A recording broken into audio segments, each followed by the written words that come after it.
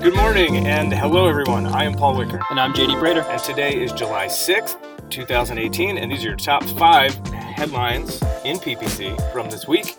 Number 1, we're talking about Instagram stories, making a change to stories to make them more engaging. So in Instagram, a few stories today, some people put polls in there where you can, click yes or no, or there's multiple choice answers. But now Instagram is going to add open-ended questions. Sounds pretty interesting.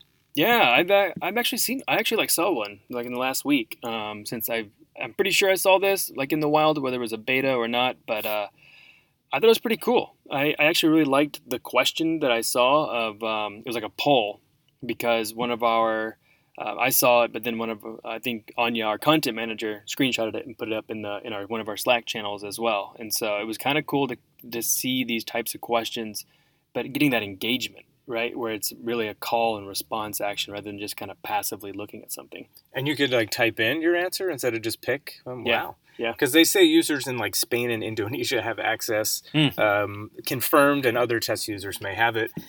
Also, during the comments they made about this, I forget who at Instagram pointed out that they are now up to 1 billion monthly active users. So Instagram continuing to grow, and their new video platform that they launched, IGTV, Instagram Television, which now you can post videos up to 1 hour in length, has now been live for about a week or two. I think we talked about it last week. Right. And so far, I guess this year, people are watching 60% more video than they did last year. So Instagram really doing quite a bit there. Yeah. And I think we have another... The TV watching, watch out. Right. That's what's hurting, I think, overall, but then a greater trend of TV advertising dollars, Instagram advertising dollars, seem like they're really making that play and making that bid to say, hey, spend more here because this is where we got your time, we got your attention, we have the audience. And a nice transition into another Instagram story. It turns out that most people don't want to watch well-produced, polished videos / television. They want to see more of these kind of less labor-intensive, kind of quick, informal videos, which we've kind of known from YouTube. I mean, YouTube has built their entire business off the lack of production quality in those videos, but The Guardian actually did a study of their own performance on their kind of highly edited content pieces and the simple explainer videos and some quick static images with statistics on them, and the explainers really did much better. Yeah, I mean, 45% average completion rate, which is great when you think about being able to put something up quickly, create it quickly, and also create it cheaply. And I think that's something that we all kind of think about with video. I know even in my own head, I think it has to be really well done. It has to be really well polished. I need this great camera and this great microphone and I need this great script. And it turns out if I just kind of get up and maybe do something quickly like a podcast or something, who knows? It could work better overall for results, which I thought to be, I don't know. It was really good information. Again, Guardian is a content publisher. They really are news related. I don't know will this apply for B2B? I don't know, but I still like the idea of trying it and testing it. Yeah, I think, like you said, podcasts are another great example. It's basically unpolished radio. Yeah. Right? So, you don't need all the silly sound effects and the smooth transitions. You could just be two guys in a very small recording booth sweating because there's no fan because we turn it off because it creates background noise, making a podcast about headlines in marketing. Yeah. And then another quick stat that they also learned was video is driving more new followers than static post. And so, again, really good to kind of think about that whenever we think about even creating our images for our static posts or those blog features. Video is actually working better there as well. So what I hear is we're going to have a bunch of really interesting, fun, unpolished content coming to the AdStage blog soon. That's right. Awesome. Let's talk about GDPR. It's been a few weeks since we've said GDPR 8,000 times. So, a little bit of the fallout from GDPR. So part of the protection of privacy gave the kind of walled gardens of data like Google and Facebook the opportunity to reel back what is trackable. So now you have kind of the other side of GDPR, which is advertisers are struggling to get the information they need to make decisions. Specifically, this article speaks to YouTube, where people who are running YouTube campaigns have to rely on Google to tell them about the performance of those videos, completion rates and just the general metrics you'd expect to get about your video performance. Here in the US, there's maybe 7 or 8 companies that can do tracking on YouTube video. So Google gives them permission to do tracking so you can kind of verify your results. If you can't verify your results, you have to rely on Google's data. And if you remember, Facebook, maybe a year or two ago, maybe 2 years ago, had like, I don't want to call it a scandal, but they were over-reporting the video performance for like months. And then they came out and said, oops, we've been double counting, some video performance numbers. We have to change them. And a lot of people said, this is exactly why you need to verify the data you're providing, because you can't trust the company you buy ads from to tell you how well your ads are performing with 100%, faith. You need to have, what's that saying? Like trust, but verify. So anyway, that's kind of the situation today in the US. And now Europe, if you're in Europe right now, there's only 2 companies that let you even do this, which I forget the 2. Do you know the 2? Comscore and Nielsen. Which are probably not cheap to use because they're the heavyweights. So yeah, if you're in most countries in Europe, you only have 2 options to do verified third-party tracking of your YouTube performance. And in some areas of Europe, there's nobody. So there's no approved kind of vendor. So you have to rely on Google.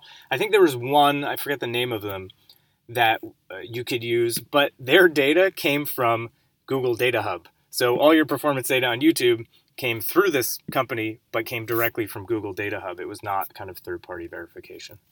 Yeah, that's a tough one. I think it's one of those things that we're kind of seeing as the fallout, right? I mean, we know that there's a lot of positive aspects of GDPR outside of all of us scrambling to figure it all out, but there are some really good things within these new rules and the interpretations of some of these, but there are some consequences as we're trying to figure it out. I mean, we're less than 2 months in, and now we're all kind of understanding, well, what does that mean now? Well, 2 third-party ad measurement providers, you have to use one of those 2. You have to have the money to pay for them, and then you have to be in the right countries. It's like, right. That's definitely unintended and one that would have been hard to kind of predict. And I'm sure Google and Facebook will come back and say, look, we don't want to share the data of our website, YouTube's performance, or Facebook native, like Facebook.com's performance. So yeah, you have to trust us. It's our product. You go measure the stuff, that comes out of people viewing these YouTube videos. So after they view the video and they go to your website or follow up, and you should be able to, do measurements on your own kind of stuff. But we all know from the early days, like every network when they launch and they don't have conversion tracking and they don't have great metrics, all the marketers are like, I don't want to buy your stuff until I know if it's working, and I don't, trust the metrics you have unless I have some way of backing that up. So some unintended consequences from the change, but that's GDPR. Although in the next story, California has decided GDPR is not enough, and I think there's a bit more. You just brought this one up. Maybe you could summarize it. Yeah, so this one, within the last week, California passed what I think what are we calling this? CACPA 2018, but it's a California Consumer Privacy Act. And it's really big for the U.S. because this is a state measure. But in so doing, it impacts everyone in the state of California. So, again, 50 million plus people, right? And it also impacts how we do things online. So even if you're not in the U.S., let's say your company's based in Denver, and I'm doing business with you, this will impact you. So it's kind of just like GDPR is for the U.S., but I almost see it as a knee-jerk reaction. So there's been some aspects of it. Well, let me break it down what it kind of does. It'll be required. You have to disclose the types of data that your company collects. So this is very similar, as well as allow consumers to opt out of having their data sold. I love that one. So I just bought a house, right? They love selling my data to people, and I get tons of direct mail now. All you mattress companies out there, thank you. I get so many. What are these? The guys that come in get your the bugs when they spray the Orkins. Exterminators. Yeah. They buy it as well. Basement waterproofing, landscapers, mortgage insurance companies scam people. And I get it, and it's really frustrating to get that information because I didn't give you permission to sell my data. AT&T, we all know that they do this as well. Verizon, they're all guilty of this information that they're selling. But now they have to give you the option to say, I don't want my data sold, I love that one. The other part I love about this one too is if you can sign up for a company like a subscription, right? You have to provide online cancellation as well. No more making me call. That's right. No more making me call. You can click the cancel button, and then it says, please call our Yes. 1-800 number, and the hours are like, 10 to 3, Monday through Friday. Yeah, exactly. Eastern time. Whereas, it's like, I can't make that work. Yeah. Yeah, so if you can buy online, you have to be able to cancel online, which is great. And just in case you're wondering, yes, on AdStage you can buy online and cancel online. There is a cancel link. We do not hide it behind a phone number. But yeah, that's a great change. I actually just read this article not too long ago when you shared it. And what's interesting is, just really quick on the politics of it, is this was going to become a ballot item. So they're going to put it in the November election as a ballot that, residents of California could vote on, and pretty much everyone thought, oh, this is going to pass. And it was more aggressive than this. So that what lawmakers did is they said, okay, can we get a version passed before the ballot measure goes out so we can control what gets in there, and also we can change it? Because ballot measures, once they get approved, are very hard to change. Mm-hmm. Laws approved by the legislation and signed by the governor are a little bit easier to change. So then there's people on both sides saying, hey, this was actually a way to soften privacy. Yet the kind of big companies in California like Amazon and others were kind of fighting against it. So it was kind of hard to know whether this was a good thing, a bad thing. Was it good enough? But in the end, there are more data privacy laws that you now have to handle if you want to do business in California. Yeah. So I wouldn't be too surprised if we start seeing other states look into this as well and adopt some kind of measure or look at what we passed, because it really is consumer protection. I think is a backlash of Cambridge Analytica and how we saw our data being misused and taken advantage of on like Facebook, for an example. So pretty interesting to see. If we had time, and we never will, to go back to old podcast and cut all the times I said, if Congress knew what was happening today in advertising and the ability to track and retarget, they would be blown away. Because I watched that Edward Snowden documentary, and people were like, they're tracking phone calls and they're listening to phone calls, and people were going nuts. And, I remember saying over and over again, like, regardless how you feel about that, that is nothing compared to how much data is being tracked and shared from all these advertising companies. So I think, if we get like $100 million in revenue, I get to do whatever I want around here. I'm going to just spend some time going through our old podcast and pulling out these things and making a nice little clip so I can feel good about myself. All right, 2 last quick ones. This one is pretty funny. This one's pretty good.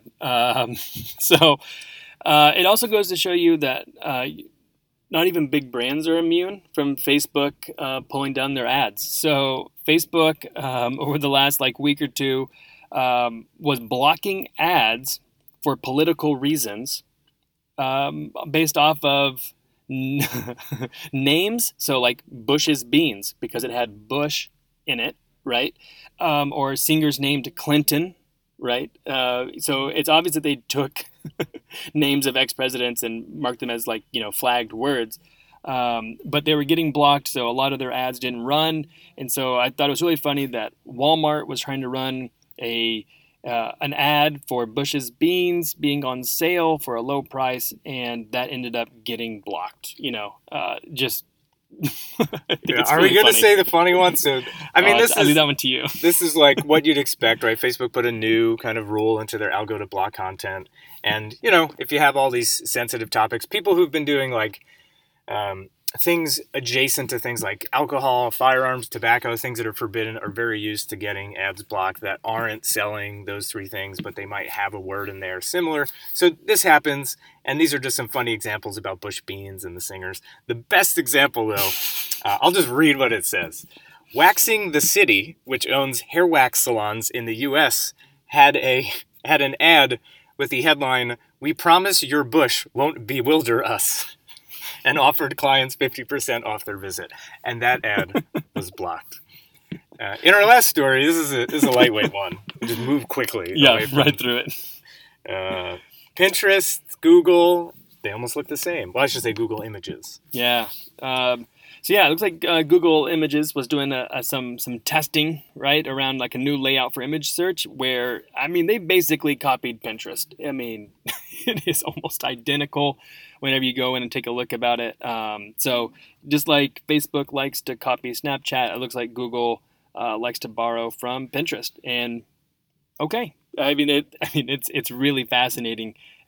down to the image layout, to the grid layout, to the more vertical sized images, to how they're surfacing keywords. I mean, it is a blatant ripoff. It's, of course. Yeah, I mean, even the headline and subheader look like similar font. Yeah. But Google said no comment. We test things all the time. This is just a test. And to be fair, it's just Google Images, so it's not like they're putting it into product search quite yet.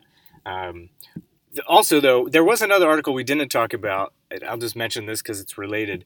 Because I saw that, with all the Facebook newsfeed changes about reducing the flow of traffic from publisher sites, people were getting less traffic from Facebook, more traffic from Google. But in some of the slides that were being shared about where traffic was coming from, Pinterest was number 2 for a lot of the people in this kind of test.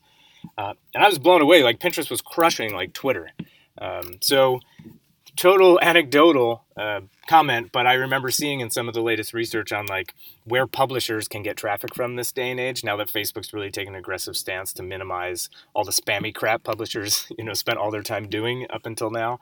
Pinterest is becoming a really strong source of traffic if you're a brand site and content is a big part of your strategy. So keep that in mind. That's it. I think that's all. Yeah, We did it. And we included the funny comment about the Facebook ad filter that we were questioning. Hopefully you enjoyed all those headlines. If you want more, you can head over to blog.adstage.io, sign up for a newsletter, and head over to SoundCloud and other various places where you get your podcasts to find the PPC show. Enjoy your week. See you guys.